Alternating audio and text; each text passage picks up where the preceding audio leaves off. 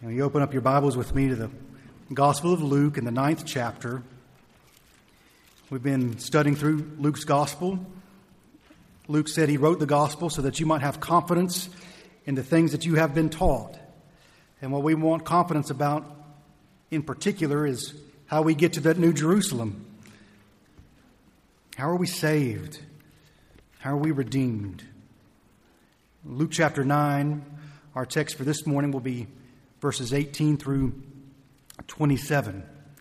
So you'll be finding that passage of Scripture. You know, we love to give out awards and trophies and prizes in America, don't we? You cannot go a week without seeing some sort of primetime special airing, the Oscars or the Emmys or the Golden Globes or the Tonys, or they just keep multiplying, don't they? And each winner receives a trophy of some sort. Most of you can picture in your mind the Academy Award, the Oscar, right? And it's not just entertainment. Every sport plays for a trophy. Right now they're playing the World Cup in Brazil. Nations from all over the world have gathered in one place, in one country for one time to see who really does have the best soccer team or football team in the world. And when they get to the end, one team's going to win. And they're going to hold that trophy up high, right? That trophy. In America, we have the World Series champion, the NBA champion, the Stanley Cup champion, the Vince Lombardi trophy for the Super Bowl winning champion. They each have a trophy. And if you've seen the championship game, the team wins and everybody grabs around the trophy. Everybody wants to hold the trophy. And then besides the overall team awards, there's most valuable players, the most improved player, a rookie of the year, a coach of the year, a finals MVP. The list goes on and on and on and on. We love to give out awards, and we love to receive awards too, don't we? Well, in Luke chapter 9, in Luke's gospel, we've been building up to a momentous occasion. That's the identity of Jesus Christ. He's going to ask a question that the apostles are going to answer, and the answer that they give and then the response Jesus gives is not what they anticipate. In Luke 9, verse 18, it says, "Now it happened that as he was praying alone, the disciples were with him. And he asked them, 'Who do the crowd say that I am?' And they answered, 'John the Baptist, but others say Elijah, and others that one of the prophets of old has arisen.' Then he said to them, 'But who do you say that I am?' And Peter answered, 'The Christ of God.' And he strictly charged and commanded them to tell this to no one, saying, 'The Son of Man must suffer many things and be rejected by the elders and the chief priests and scribes and be killed, and on the third day be raised.' And he said to all, 'If anyone would come after me, let him deny himself and take up his cross daily and follow me. For whoever would save his life will lose it, but whoever loses his life for my sake will save it. For what does it profit a man if he gains the whole world and loses or forfeits himself? For whoever is ashamed of me and of my words, of him will the Son of Man be ashamed when he comes in the glory of the Father and of the holy angels. But I tell you truly, there are some standing here who will not taste death until they see the kingdom of God.'" Well, let's pray together and study the Scriptures together. Father, your word is water to thirsty souls. And I pray that in humility today, we've come to the fountain of living water, the Lord Jesus Christ in your word. He's the word become flesh. He's dwelt among us, as the Apostle John said. We've beheld his glory, the glory as the only begotten Son of the Father, full of grace and truth. And Father, we very much need both. We need grace and we need truth. So would you use your word for that purpose among us? We confess and believe that your word is the Holy Spirit-inspired, God-breathed word of God. And so we've not come today to examine the Scripture so much as confessing in humility that it's the Scripture that examines us. And this most important question, who is Jesus? I pray you would give us grace to answer this question well. We pray in Jesus' name. Amen.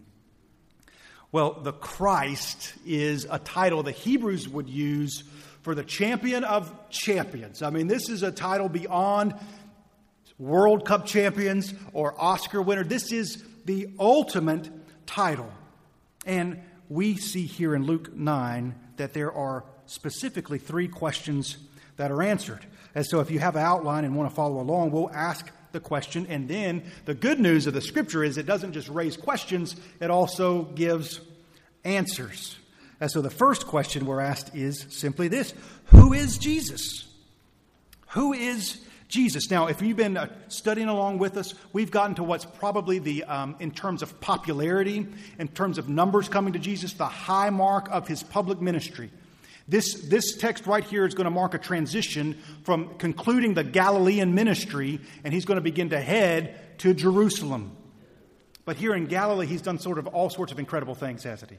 He stilled the storm. He calmed the storm with a word. He's healed the demoniac. He healed the woman with the bleeding. He raised Jairus' daughter from the dead. And then the kind of the climax miracle that involved the most number of people was the feeding of the 5,000. That miracle that we looked at last week. And it's at that miracle that Jesus is as popular as he's ever going to be. And then something begins to happen. Instead of the crowds getting larger and larger and larger, from this moment on, they actually get smaller and smaller and smaller until when he arrives in Jerusalem and is crucified on the cross, there's only one friend, basically, the Apostle John, and then these women who have stayed with him to the end, and that's it. So that begs the question, what happened?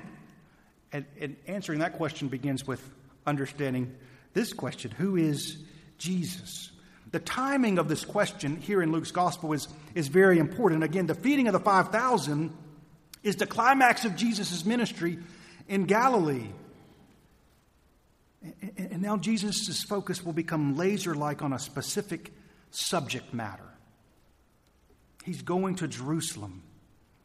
And before he gets to Jerusalem, he wants the disciples to understand who he is and, very importantly, what he's going to do when he gets to Jerusalem. We know this is an important moment in Jesus' ministry. We were clued into that by Luke 9:18. It says there, "Now it happened that as he was praying alone." And Luke always points out the prayer life of Jesus at very crucial and important moments in the ministry and life of Jesus. Luke points out specifically that he prays at these strategic moments. Jesus prayed just before his baptism. He prayed during his temptation in the wilderness. He prayed just before he chose the 12.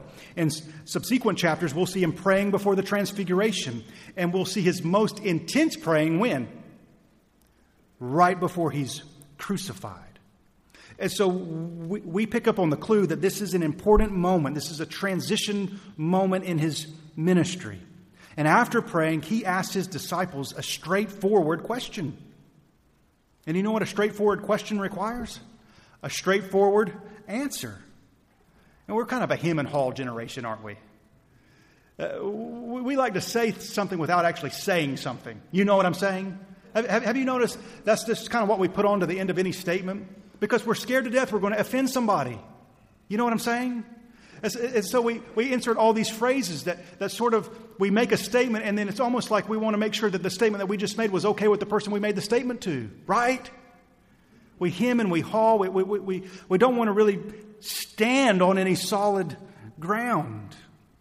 We don't know how to make declarative statements anymore. We do our very best to give answers that don't really say anything about anything. Now, we all know what it's like to watch a political debate where a question is posed and the candidate talks for 2 or 3 minutes and never answers the question. You know, most politicians are actually trained on how to not answer a question, but how to take the question and transition whatever was asked into their bullet points of what they actually wanted to talk about. My favorite is when a candidate thanks the moderator for asking such a great question and then proceeds to talk about everything but the actual question. You just tune in to the next political program and see if I'm wrong, right? Right? Know what I'm saying? I'm just as bad as it sometimes. It's not just politicians, is it? It's all of us. The questions Jesus asks in the Gospels are never vague. Let me give you a sampling of some of the questions that he asks.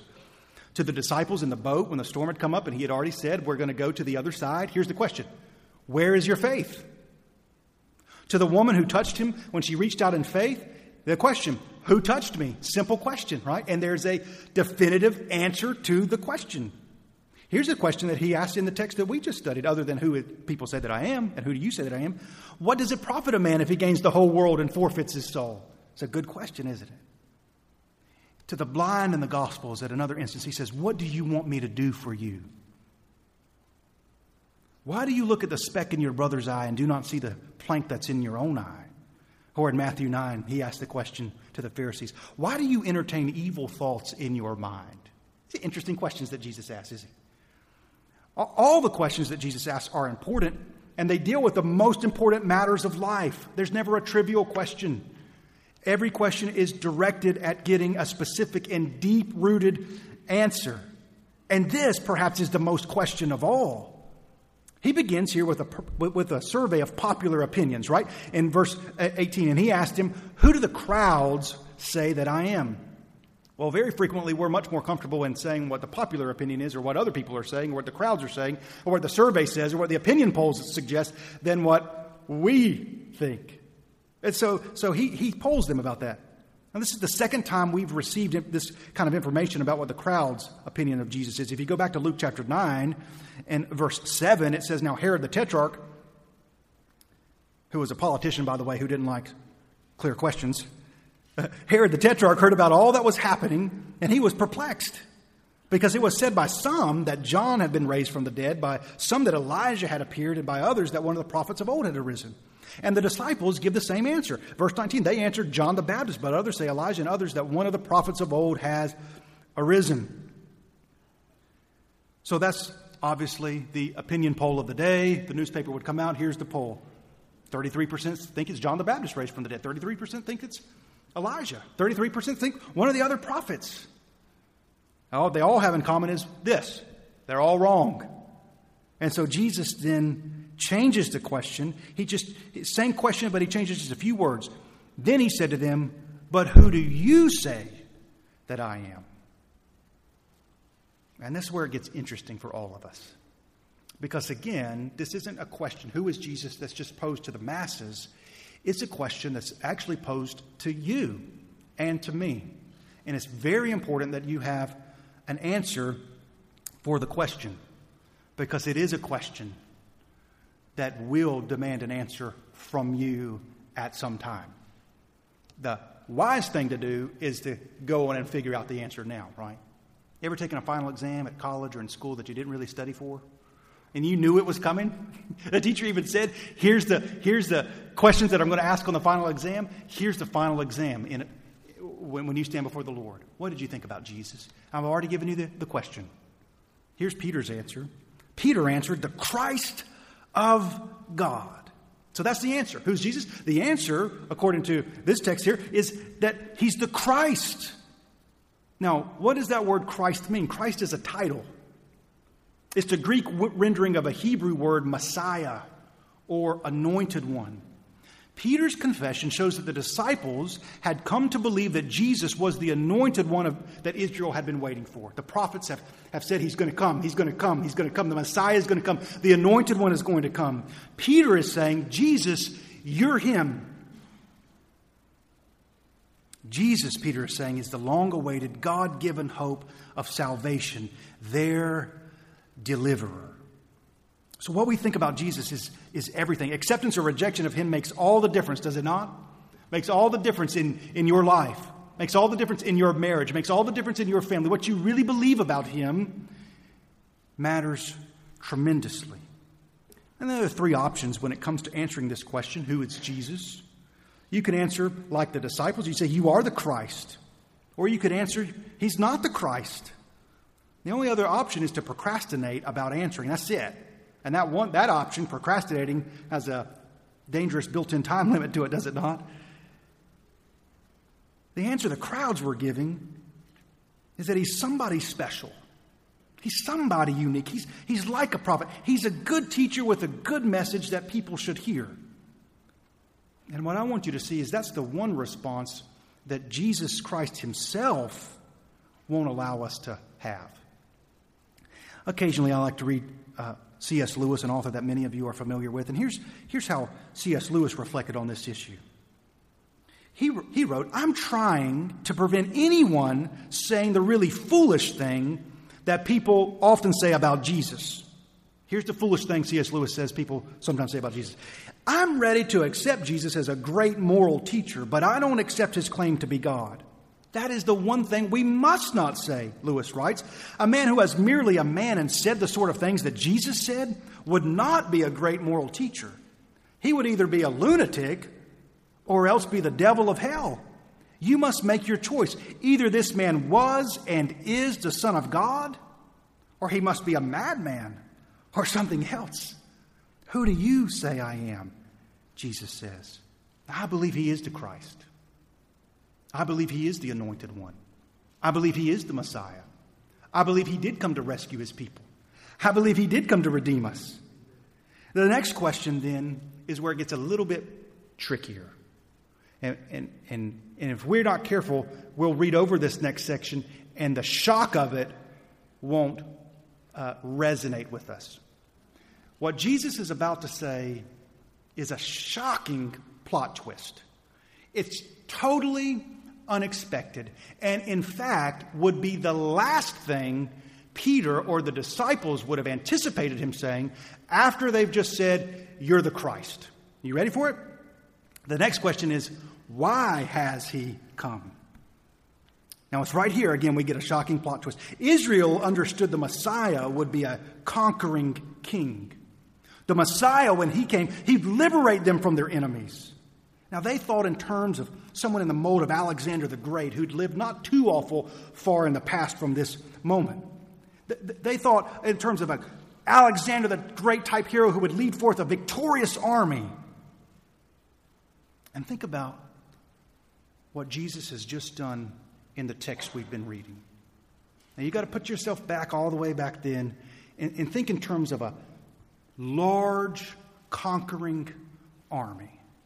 Do you know what one of the significant obstacles to a large conquering army and an invasion force was in those days? It's the weather. Something as simple as the weather. I mean, the weather turns bad, and it can prevent the army from doing what they purpose to do, right? A rainstorm comes. You're leading the army out, and then all of a sudden the winds prevail against you, or out in the sea where they do a sea battle. What's Jesus just proven? He can speak, and the weather is perfect. Storm comes up, that's all right. He'll just speak, and our invading, conquering army can move right on. Well, what else has he demonstrated? Well, if you're leader of a large conquering army, of course, one of the significant obstacles you'd face would be casualties. You go out to battle, and somebody gets hurt, somebody gets cut, somebody starts bleeding. What's Jesus just demonstrated? Oh, here's a woman who had an issue of bleeding for 12 years, and he's just healed her. Worst case scenario, you lead a conquering army out to battle, and they die. What's Jesus just demonstrated? No problem. He can raise them from the dead. So the disciples have this mentality in their mind. The Messiah is going to come, and when he comes, he's going to destroy Rome. He's going to take those Roman legions and send them packing. We are going to be done with being overcome by the Egyptians. We're going to be done with having the Assyrians invade us, the Babylonians. Bring it on, everybody. We've got the Messiah. The Christ is here. And then another significant obstacle for a large standing army is how in the world are you going to feed all these people, right? You know why they built the Roman roads? So that they could move supplies up and down. Oh, we got an issue in Jerusalem. We'll send them down. Send the bread. Send the soldiers. What's Jesus just demonstrated? You want to feed an army? All I need, 2 loaves, 5 fish. We're good to go. So do you see now Peter's got this mentality in his mind. Hey, the Christ has come. And look down here in verse 46 of the same chapter. An argument arose among them as to which of them was the greatest. You know what they're saying? Oh, yeah, we got it. He's the general. I'm second in charge. I'm next in line. James and John will have a fight. Their mother gets involved in it too. I want to sit at your right hand. And Jesus tells them, you don't know what you're asking. So the question now, why has he come? Here's how the disciples would have answered the question. He's come to conquer. He's come to rid Jerusalem of Roman occupation. Now the Messiah's come. He's finally going to establish a kingdom right here in Jerusalem, and all the other nations will finally be afraid of us for a change. You know Jewish history, right? Century after century after century, generation after generation, it's been one nation after another that's conquered them, that's defeated them, that's had control in Jerusalem. From the Egyptians to the Assyrians to the Babylonians to the Persians to the Greeks to the Romans. Now the Messiah is here, and those days are over. And that understanding does come from some Old Testament texts. Turn with me to Isaiah. Now there's 1,000 places we could go, almost literally 1,000 places we could go. But I want you to turn with me to Isaiah. We're going to narrow our focus to this one prophetic book, Isaiah chapter 11. Look with me in Isaiah 11.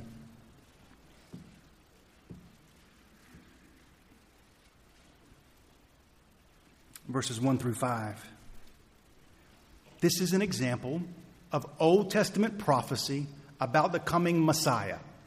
This is an Old Testament prophecy about the Christ who is to come.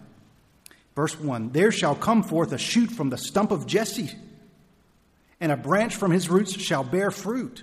So the Messiah is going to come, and he's going to come from the Davidic line. Jesse is the father of David, so a Davidic-like king. And the Spirit of the Lord shall rest upon him, the Spirit of wisdom and understanding, the Spirit of counsel and might, the Spirit of knowledge and the fear of the Lord. And his delight shall be in the fear of the Lord. He shall not judge by what his eyes see or decide disputes by what his ears hear. But with righteousness he shall judge the poor and decide with equity for the meek of the earth. And he shall strike the earth with the rod of his mouth and the breath of his lips. He shall kill the wicked. Righteousness shall be the belt of his waist. That's a prophetic utterance about the Messiah. Some good news there, isn't it? So one's going to come and he's going to be a righteous judge. He's not going to judge by his eyes. It's not going to be the same old, the same hypocrisy and the same people who wield power for their own purpose and their own sake. Here's going to come one who's going to come, and he's going to, by the breath of his lips, he shall kill the wicked. So he's going to come, he's going to wipe them out. Same book, Isaiah chapter 61. Another prophetic utterance about the Messiah. Isaiah 61 verse 1, the Spirit of the Lord God is upon me because the Lord has anointed me to bring good news to the poor. He has sent me to bind up the brokenhearted, to proclaim liberty to the captives and the opening of the prison to those who are bound, to proclaim the year of the Lord's favor and the day of vengeance of our God, to comfort all who mourn, to grant to those who mourn in Zion, to give them a beautiful headdress instead of ashes, the oil of gladness instead of mourning, the garment of praise instead of a faint spirit, that they may be called oaks of righteousness, the planting of the Lord, that he may be glorified. A great text. And so the Jewish people held firm and fast to these kinds of texts. And when Jesus went to Nazareth and stood up in the synagogue and said, give me the scroll, he turned to Isaiah 61, didn't he? And he read the first two verses. The Spirit of the Lord is upon me to bind up the brokenhearted, to proclaim liberty to the captives. Now, their understanding was they were captive to Rome. And so when the Messiah came, he was going to liberate them. So, with that understanding, you read verse 20, then he said to them, but who do you say that I am? And Peter answered, the Christ of God. Now, with that understanding, let's let it come to us how significant and unexpectedly these next words of Jesus are. And he strictly charged and commanded them to tell this to no one, saying, the Son of Man must suffer many things and be rejected by the elders and the chief priests and the scribes and be killed, and on the third day be raised. What? Do you feel a little bit how the disciples look at him and say, what? In fact, they must be hard of hearing, because look in verse 44. Let these words sink into your ears. The Son of Man is about to be delivered into the hands of men. And look what it says, verse 45. They did not understand this saying. It was concealed from them so that they might not perceive it. And they were afraid to ask him about this saying. They're afraid to ask him about it. It makes so little sense to them. They start to think, what's he talking about? Is he off a little bit? Is he confused? Has the pressure finally caught up to him? Has he been out in the sun too long today? What's the deal here? The Messiah, the Christ, has come. We're heading to Jerusalem. Now, There's a lot of anticipation among the disciples and other followers of Jesus when the Messiah enters Jerusalem. Hey, on that donkey, Hosanna, glory to God in the highest. Where the Messiah comes, he's going to take the Romans and wipe them out, establish the kingdom. All the other nations now are going to bow down before the Jewish people, and that's how it's going to go. That's their understanding. Now, why has he come? The answer that he gives is to suffer, to be rejected, to be killed, and to be raised. And this is not what they expected. It's almost like Jesus. I know what you're thinking. You didn't know your pastor was actually a heavyweight champion, did you? He said, "Where did you get that?" This was a wedding present, which only brings up 1,000 other questions on your part, I know. I'm just going to let the answer just stay out there, leave you perplexed about that. But here's what the disciples are saying. He is the Christ. He's the champion. He's the Christ. He's the anointed one. He's got the championship belt. What sense does it make to say this? The champion of the universe is going to suffer? It seems contradictory, doesn't it? The reason he's a champion is because he doesn't suffer. The Messiah is going to come. The Messiah is going to make other people suffer, especially starting on the top of the list with the Romans. And then we can deal with the Greeks, the Persians, the Babylonians, and all the rest. To be rejected? No. The Messiah doesn't come and be rejected. The Messiah rejects other people. Messiah suffered, rejected, killed? No. These verbs on the screen, the answer, why has he come, are the least likely words to be used. How can the Christ suffer? How can the champion be defeated? That doesn't make it. Is that glaring on somebody's face? How can the champion be defeated? And it's right here that a gross miscalculation on behalf of the disciples and the Jewish people in general is revealed. Because Isaiah doesn't just speak about the anointed one and the Messiah. Turn with me to Isaiah chapter 53.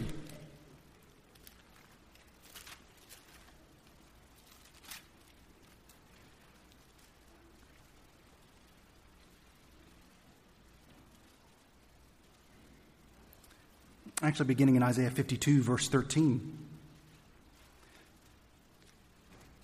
Behold, my servant shall act wisely. He shall be high and lifted up and shall be exalted. Right? That sounds messianic, right? Sounds anointed. Well, yeah, that's... And then we get this confusing. Verse 14, as many were astonished at you. His appearance was so marred beyond human semblance and his form beyond that of the children of mankind. He's saying something happened to this guy that his appearance, he doesn't even look human anymore. So shall he sprinkle many nations. Kings shall shut their mouths because of him. For that which has not been told them they see, and that which they have not heard they understand. Who has believed what they heard from us? And to whom has the arm of the Lord been revealed? For he grew up before him like a young plant, like a shoot of dry ground, out of dry ground. He had no form or majesty that we should look at him, no beauty that we should desire him. He was despised and rejected by men, a man of sorrows and acquainted with grief. And as one from him whom men hide their faces, he was despised and we esteemed him not. Surely he's borne our griefs and carried our sorrows, yet we esteemed him stricken, smitten by God and afflicted. But he was wounded for our transgressions. He was crushed for our iniquities. Upon him was the chastisement that brought us peace. And with his stripes we are healed. All we like sheep have gone astray. We have all turned everyone to his own way, but the Lord has laid on him the iniquity of us all. And so Isaiah, in Isaiah 61 and the other texts that we've looked, and we could look at many more, Isaiah speaks about this one who's going to come, who's the Messiah, who's the anointed one. And then he also speaks of one who's often referred to as the suffering servant that you just read about in Isaiah 52 and 53. And for generations and generations and generations, their understanding is that these references are to two totally different people. And that's a logical conclusion, is it not? I mean, how can an anointed, conquering king like Christ have anything in common with a despised, rejected, suffering servant. And it's here at the climax of his popularity in Galilee. Look back with me in Luke 9. Look, the wording's important. Peter says, "You are the Christ of God." He strictly charged and commanded them to tell this to no one, saying, "The Christ must suffer many things." That's not what he says. He says the Son of Man must suffer many things. Why? This is explosively surprising. The Son of Man is the title that Jesus most often uses for himself. It's a reference to the suffering servant. The suffering servant is the Christ. Now I said that to you, and we were all okay. To suggest that to the disciples at this period of time and to a Jewish person in general, that would have floored them.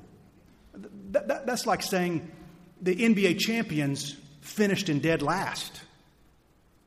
It can't work that way. And Jesus says, this is how it's going to work. The Son of Man, who is the Christ, he's going. For what purpose has he come? To suffer, to be rejected, to be killed, and to be raised. The conquering king is the suffering servant. The suffering servant is the conquering king. Now, we did this Sunday night, and I want to do this again with you this morning. I want you to find two texts. Genesis chapter 3, verse 24. All right, so that's the very first book of the Bible. Genesis chapter 3, verse 24. And then I also want you to find Revelation chapter 22.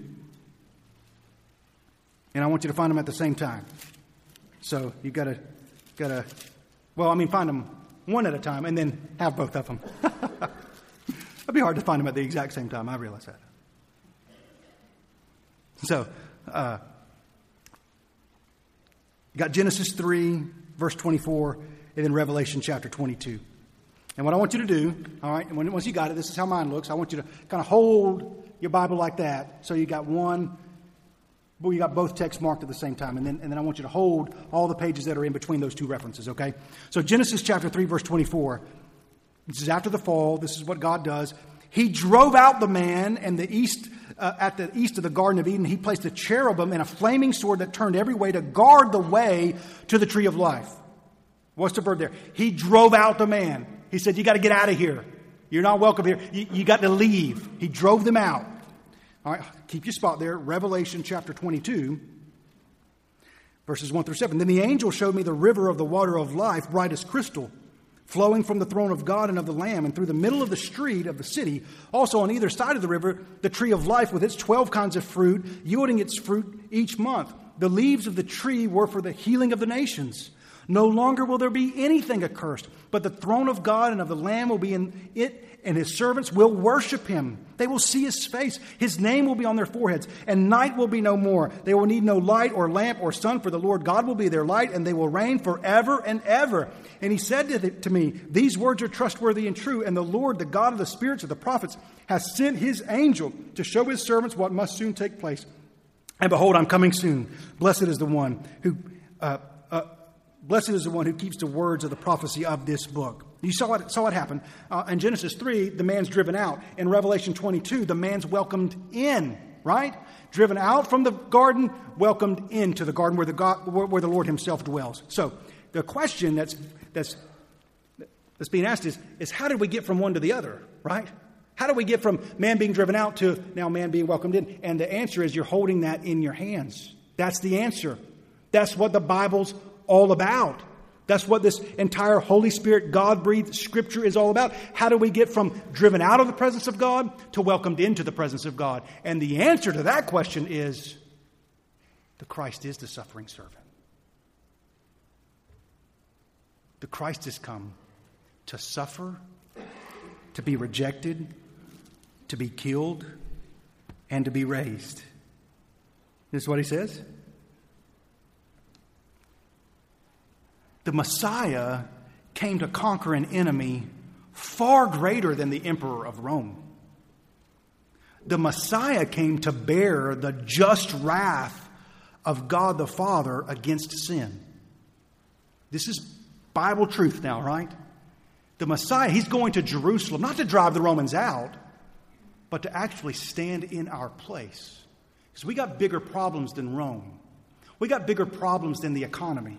We got bigger problems than whatever it is that we sometimes think our problem is. Oh, I often say our biggest problem is we don't know what our biggest problem is. Our biggest problem is God the Father is holy and we're sinful. And that's a big problem according to the Bible.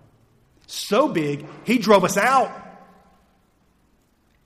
And Christ is so sufficient that after He does something, we're welcomed back in to worship Him face to face. The question is, how? I know we're asking a lot of questions this morning. How? How does that happen? Because the Son of Man is going to suffer. Remember what Isaiah said? All we like sheep have gone astray. We're the ones who sinned. All we like sheep have gone astray. God has laid upon the Messiah, the Christ, the suffering servant, all the same person. The iniquity of us all.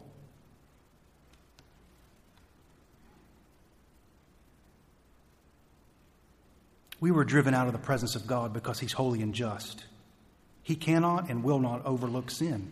If He did, He would not be holy. Do we understand that? He doesn't kind of wink at sin. Oh, no big deal. No. He would not be holy if He just overlooked sin. We have an innate ability to rationalize our sin and not see it for what it really is. It's part of being sinful. We're blind to our own sin. But God's not.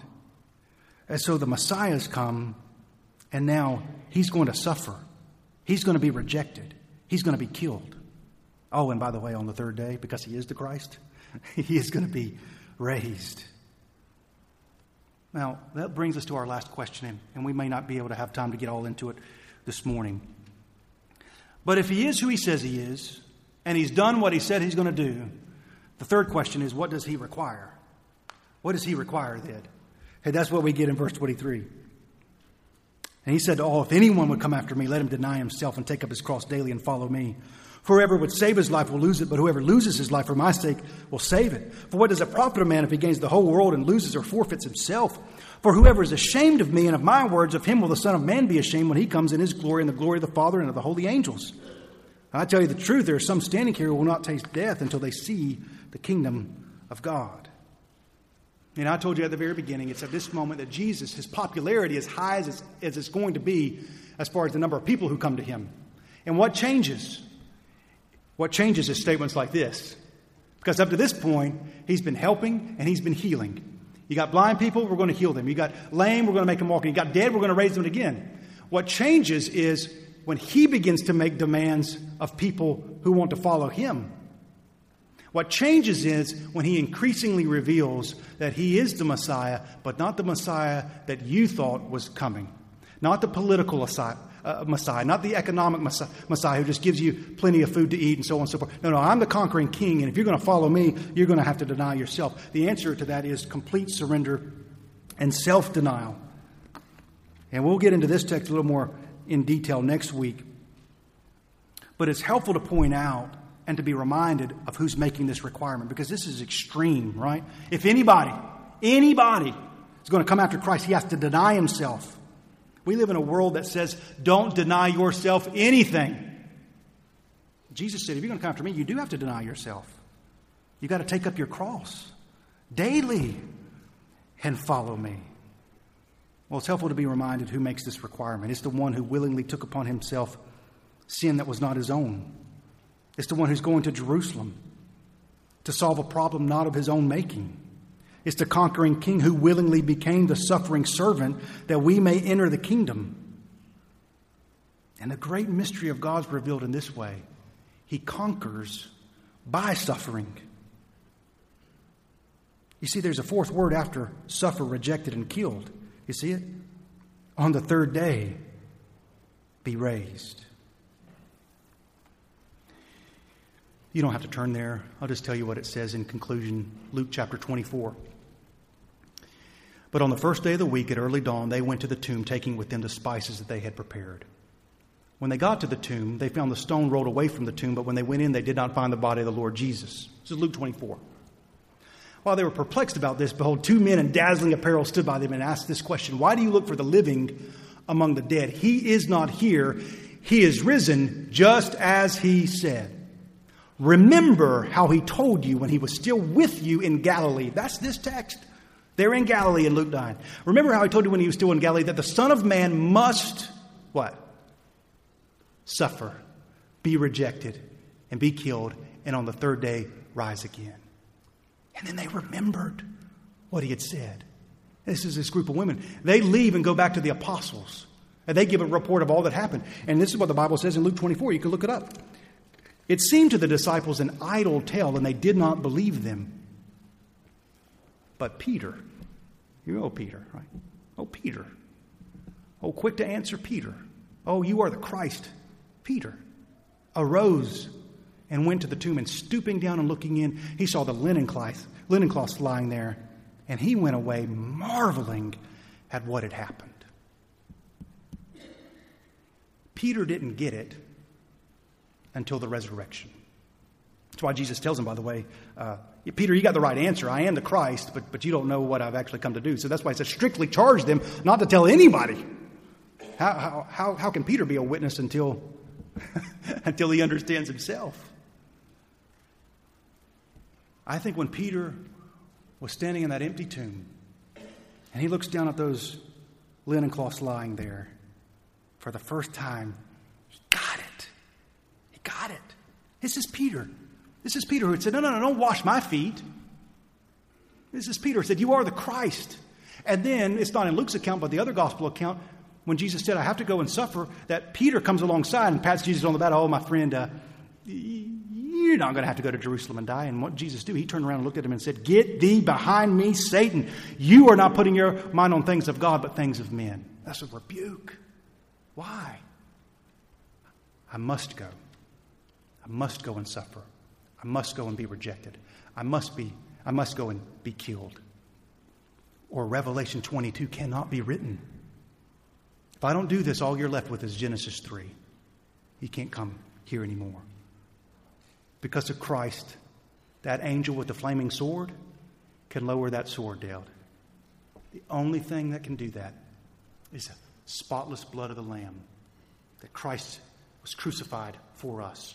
God demonstrated his love for us in that while we were still sinners, Christ died for us. The disciples wanted that verse to be written, that God demonstrated his love for us and that he ran those sorry Romans out of Jerusalem as fast as could be. But do you understand? Don't set your things on. Don't set your mind on things of men, but on things of God. We got bigger problems than Rome.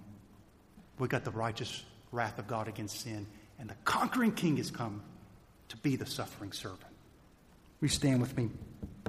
We'll pray together.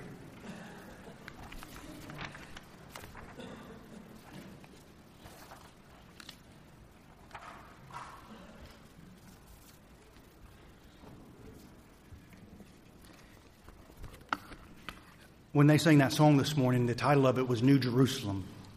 It wasn't New Galilee. Not a new Galilee coming. Galilee was when Jesus was his most popular among people because they'd been well fed and they'd been healed and he'd just done what they wanted him to do for them. No, New Jerusalem is coming. Jesus, the Bible says in Luke 9:51, set his face like a flint towards Jerusalem. You know what happens in Jerusalem? Suffering happens in Jerusalem. And sometimes our issue is that we're trying to follow a suffering servant without being willing to suffer. Are you ashamed of Jesus? That's what Luke 9, we'll talk about that more next week. What's your answer to the question of, from Jesus, who do you say that I am? We're going to have a time of invitation. And prayerfully this morning, you got an answer to all those questions that we asked. Who is Jesus? He is the Christ. And yet he is also the suffering servant.